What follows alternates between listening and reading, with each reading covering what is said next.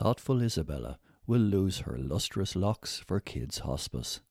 Article by Elizabeth Lee. A 10-year-old girl from Carlow Town is willing to sacrifice her long lustrous locks to help children less fortunate than herself. Isabella Carberry from Mount Leinster Park, Carlow, has 14-inch plaits because she's been growing her hair out for years. She wants to get the whole lot chopped off so she can donate the hair to the Rapunzel Foundation, a charity that makes wigs for children undergoing cancer treatment. Due to the lockdown, Isabella can't visit a hair salon, so while she's waiting for restrictions to lift, she's appealing to people to make a donation to Laura Lynn, the Children's Hospice. Her inspiration for doing such a bold deed is her father, Tucker Carberry, who passed away from cancer when she was just 4 years old. Isabella has been planning this for years. She refused to get her hair trimmed because she wanted it to be a good length. I got my head shaved after Tucker passed away, and Isabella remembers that. She also saw a program on television about children getting treatment for cancer and how they need wigs. That's where she got the idea, her proud mother Dervla Carberry told The Nationalist. She doesn't mind getting her hair cut because she said that it will always grow back. She's the kindest child. She's very giving. She's my 1 in a million, said her proud mum. The plucky schoolgirl who is in 5th class at Ascot Girls National School has raised almost €500 so far for the Laura Lynn Hospice and will keep the appeal open until she gets a chance to get her tresses lopped off. To donate to Laura Lynn, go to Dervla Carberry's Facebook page for further information and updates. Orla's Sweet Treats will raise vital funds for Down syndrome. Article by Elizabeth Lee. Brownies, cookies, cupcakes. A little of what you fancy can do you the world of good. And what better way to cheer yourself up in these straitened times than with a sweet treat? And it's even better if you're also raising funds for a good cause. 15-year-old Orla Fallon may still be in school in Gaelcholáiste Cathaoirleach, but she's already set up her own bakery called Orla's Cakes, after spending the entire COVID pandemic perfecting her tasty treats. At her side in the kitchen in Ballycarney, Carlow, is her trusty assistant, 6-year-old Owen Kennedy, who simply loves to help Orla. Owen was introduced to the Fallon household when he was just 2 years old, because Orla's mother Linda is his childminder. Since then, Orla and Owen have become best buddies, and a video of them baking together was an instant Instagram hit. Little Owen came into our lives when he was just 2 years old, and we've developed a special bond. He loves to bake with me, and decorating the cakes with M&Ms is his favourite thing to do, said Orla.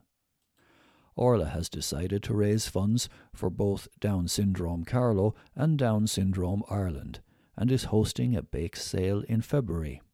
A range of cupcakes and cookies costs €25, with proceeds going to the two organisations. Owen's parents, Deirdre and Sean Kennedy, are fully supportive of the idea, as are Orla's mam Linda and dad Shane.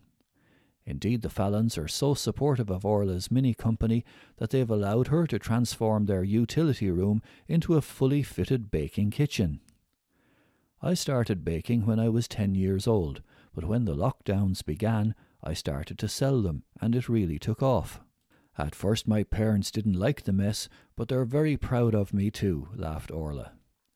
She's hosting the cake sale on the 20th to the 21st of February and the 27th to the 28th of February. So if you would like to order a box of cakes, text Orla on Instagram on Orla_baking or text her directly on 087 7987 159. 3 charities each receive €500 from Aldi. Article by Elizabeth Lee.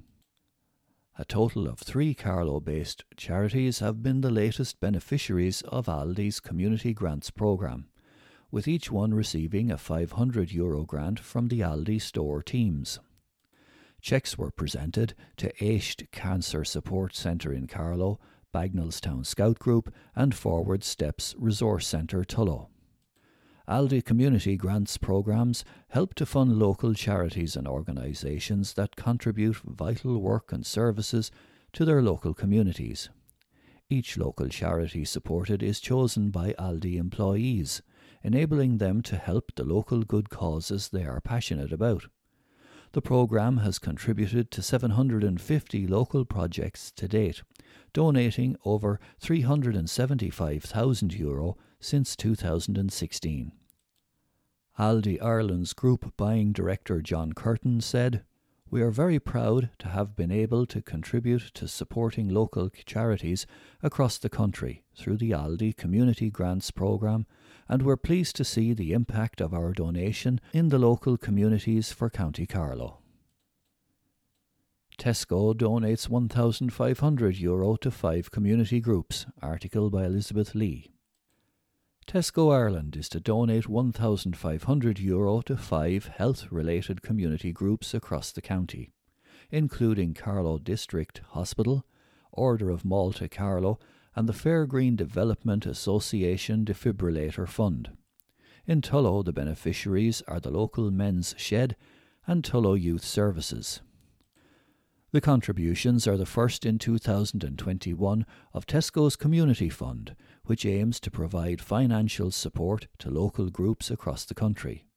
Now entering its 7th year, the Community Fund campaign continues to provide vital support to groups in Carlow and across the entire country.